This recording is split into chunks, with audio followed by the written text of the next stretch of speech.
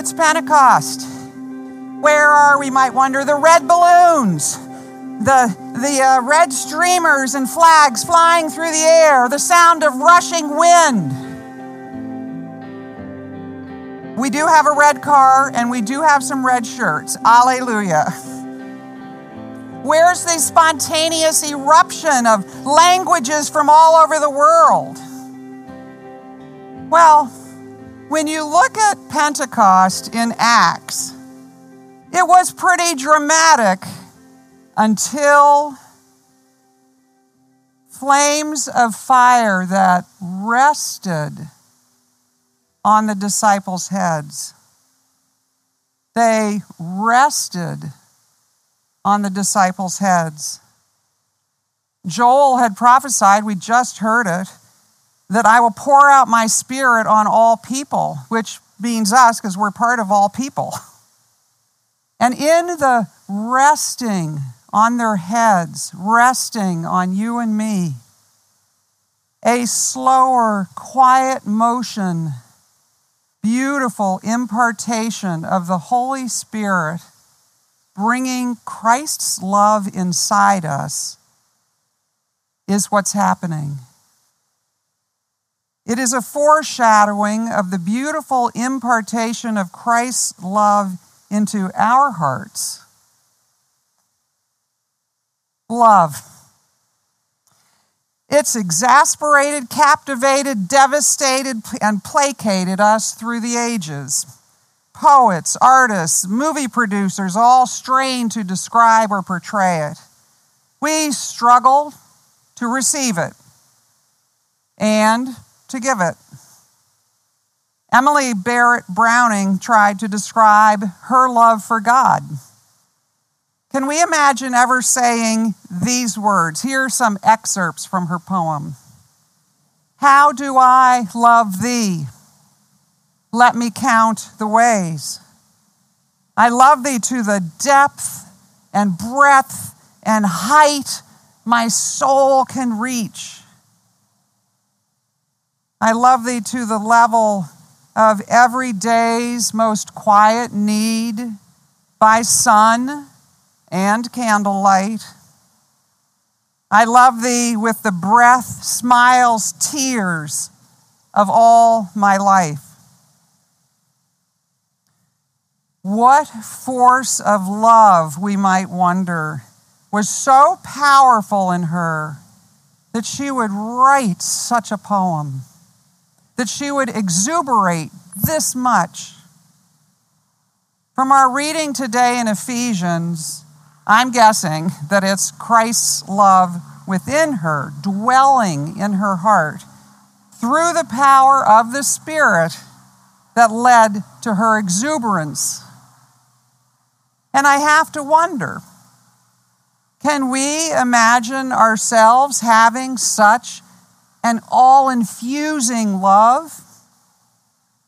Do we even really want it? For several weeks, we've been hearing about bad powers pervasively at play in our culture, media, and businesses. And we heard a couple of weeks ago in Ephesians 2 about bad powers pervasively at play within us, like cravings and disobedience and bad thoughts and desires. Our shoulders have sagged under the weight of realizing that these realities have been ever present and most likely will be continually present in our history. Then last week, we heard about the one superior power that can deal with all this badness, God, who is Father, Son, and Holy Spirit. Today, we learn more details. The superior power to combat the bad powers is Christ's love dwelling in our hearts. Last week, Canon Tim encouraged us to remember that God's power, understood and taken in through the Holy Spirit, is the incomparably great power for us who believe. the same as the mighty strength that he, God, exerted when he raised Jesus from the dead and seated him at the right hand in the heavenly realms. This incomparably great power is, and I quote, far above all rule and authority, power and dominion, and every name that is invoked, not only in the present age, but also in the age of come.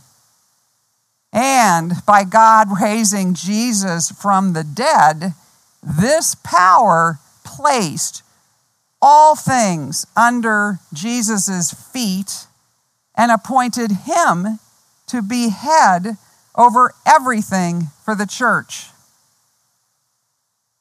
Jesus is positioned over the bad powers. Good one. We can all be at peace now, right? Except for one thing. We tend to trust our eyes and not our hearts. And so we wobble, we resist, we question, we hesitate. I mean, with Jesus ascended, there's a lot of uncertainty that we feel. Paul certainly knew the early church would wobble, it would have uncertainty. As the second largest city in the Roman Empire, dark powers abounded in Ephesus, with empire power on the one hand and worship of Artemis or the Jewish God without Jesus on the other hand. Predating Martin Luther King Jr. by thousands of years, darkness cannot drive out darkness, only light can do that. Hate cannot drive out hate, only love can do that. Paul knew that fighting fire with fire was not an option for subduing, much less transforming, the powers of darkness. They'd have to bring light into the darkness. They'd have to bring Jesus. Well, how? Through the Holy Spirit's agency. Christ's love needed to be placed inside them.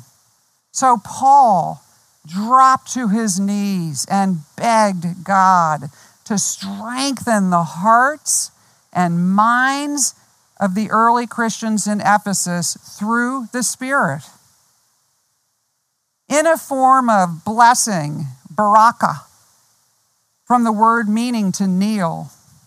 In the form of the Lord bless you and keep you, Paul prays that out of his glorious riches he, that's God, may strengthen you with his power through his Spirit in your inner being, so that Christ may dwell in your hearts through faith. Dwelling has the sense of foundation. It's secure. It's like the stones at the bottom of this building. Paul prays that they'd recognize Christ's love so firmly and steadily that it would serve as a foundation for everything in the disciples' lives. Once Christ was firmly dwelling or living inside them, Paul wanted the disciples to then know how big and constant Christ's love inside them was. So he continued his baraka blessing prayer. And I pray that you, being rooted and established in love, may have power, together with all the Lord's holy people, to grasp how wide and long and high and deep is the love of Christ. The love of Christ doesn't mean the same thing as the love of pizza, as in I love pizza. The word of in the phrase love of Christ is the possessive, like the coat of John, except we don't say stuff like the chair of Fran. We say Fran's chair. Christ's love. Paul wants the early church to be blessed with Christ's love inside them, in their inner being. And he wants them to know its vastness. The love inside them wouldn't be a modest dose of love. Paul prays that Christ's love inside them would be filled to the measure of all the fullness of God. So let's look at this space we're in, this vast, expansive space we're in. We're all together in one place, like the disciples were in the upper room. A traditional reading from Pentecost from Acts says they were all together in one place. Suddenly a sound like the blowing of a violent wind came from heaven and filled the whole house where they were sitting. Now imagine that our hearts are this house that is being filled to the measure of the fullness of God, with power through his Spirit. We have Christ's love in our inner being. Now, since the hearers of Paul's letter could hear the word love in any number of ways, Paul was careful to use the word agape. Unlike storge, love between good friends, philia, the strong bond we have with family members, and eros, romantic love or sensual love. Agape is selfless, sacrificial, quietly joyful, and wishes the well-being of the other with no thought to the cost. While the other types of love have elements of agape love in them, such selflessness and joy come in doses. With Christ's agape love, we have a steady, unwavering love. Because Christ's agape love is beyond normal human love. And therefore it has to be apprehended, taken in supernaturally through the operation of the Holy Spirit, who's coming and resting on the disciples with flames in the upper room we celebrate today. Christ's love was to be the fuel in the engine, if you will, of the disciples' earthly bodies. And because Christ's love is without limit, unlike gasoline, it would never run out or be iffy. It wouldn't be wobbly. So first, the disciples were to be strengthened by his love. Second, they were to know and trust the vastness and the divine nature of the love inside them. And then they could ask for direction on where to drive, if you will, with this fuel inside. Christ drove his love to heal the blind, raise the dead, and enable the lame to walk. He drove his car, if you will, right to the cross. When we hesitate over the idea of having such immense and beautiful love inside us, what's going on? Well, let's break it down. First, do we want to be strengthened with power through his Spirit in our inner being? Do we want to really grasp how wide and long and high and deep is the love of Christ? And to know this love that surpasses knowledge? Some of us fear the consequences of the Holy Spirit free to operate within us. Suddenly, will we be weird? Or will our lives turn upside down? Or we fear we'll have to suffer like Christ on the cross if we have such a powerful love inside us. Or that we'll make a fool of ourselves praying, be healed, and the person isn't healed, and then we feel foolish. Or, this is Dennis's favorite, I don't want to go to this, name a country that you wouldn't want to go to. And that's what'll happen if God is too big within me. I'm just happy where I am. Thank you very much.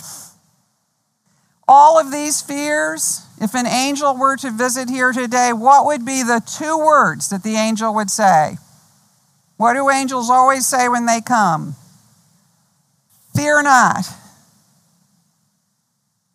God gives us the gift of the Holy Spirit to help us move with Christ's love in our lives. Christ's agape love in our inner being is to be the fuel inside the lanterns of our specific bodies and lives here in 2023 on the North Shore. Paul knew for his disciples that Christ's love inside them was the key to providing steadying strength for their work ahead. And Christ in our hearts is, can be, will be the steadying strength we need in our inner beings today and all the days of our life from this day forward. I don't know, we might think, I haven't seen much love like that with my difficult family members at school. I don't even know what such love inside a normal human being would look like. One man I talked to last week said he had so little experience encountering or experiencing Christ's love inside any human being that he quite frankly could not envision what that might look like inside of himself. He just couldn't even imagine it. To which I say, let's look at some role models. Well, let's look at a role model right inside of our church. I'd say Dennis, but it's time to let the dear, unchampioned man be still for once. In our midst, at Trinity North Shore, we have so many wonderful people, so I'm only going to mention one. She'll probably kill me for doing this because she's so humble, which, that's a part of Christ's character also. It's Cheryl Clayton. Gentle of nature, with unexpected strength for one so gentle. Commitment and follow through. Cheryl teems with Christ's love. She's like a lantern radiating out the love of Christ. Christ radiates out of her, particularly when she stoops down from her adult height and sits on the floor with our youngest children. Like Jimmy Carter, the ex-president still teaching Sunday school, she's humble and tangibly loving and faithful as she ministers every single week to our little ones. Like Jesus Christ, who, though he was God, did not think equality with God as something to cling to. Instead, he gave up his divine privileges. He took the humble position of a slave and was born as a human being. Like that, Cheryl stoops to toddlers up to 4-year-olds. And when she stands up, eye to eye with an adult and asks you, how are you doing? How are you doing? You know, she really wants to know the answer. She did that with me, and I told her stuff I wouldn't tell people. Safe, trustworthy, beautiful, humble. Paul's prayer is that we might grasp the limitless dimensions of Christ's love, which is beyond fathoming. It's beyond knowledge.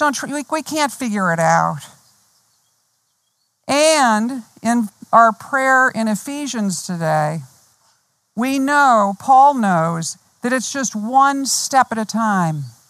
It's get the gas in the tank, and we'll talk about where to drive later. Much of our resistance to asking for Christ's love inside us comes from getting ahead of ourselves. You'll send me to name your blank country you don't want to go to. We forget that it's Christ's love inside us. A selfless, joyful, gentle, divine love inside us. A love that loves and trusts the Father and the Holy Spirit. This intermingling we heard a bit in the gospel today. I'm in him and he's in me. And we'll get to that next week with the Trinity Sunday. But for now, just know this love. That's what's inside. Emily Barrett Browning felt so much love that she had to pour it all out in a poem back to God. That's very Trinitarian. Love back. So let's wonder together, how will Christ's love inside me, inside you, radiate outward through the unique lanterns of your particular bodies, lives? Maybe in ways like Cheryl. We sure could use more help in that particular ministry. Shameless plug. But there are so many ways to serve in our communities, with friends, families. So now receive this Baraka prayer for you. I pray that you, being rooted and established in love, may have power together with all the Lord's holy people to grasp how wide and long and high and deep is the love of Christ. Pray with me, Holy Spirit, give me strength to say yes. I give you permission to light your flame in my inner being. Bring me Jesus. Today, I enlarge my yes to you. Yes, Christ, dwell in me. Fill me to all the fullness of God.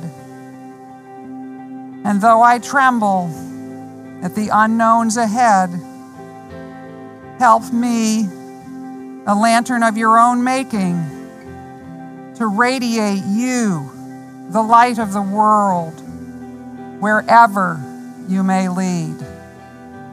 Amen.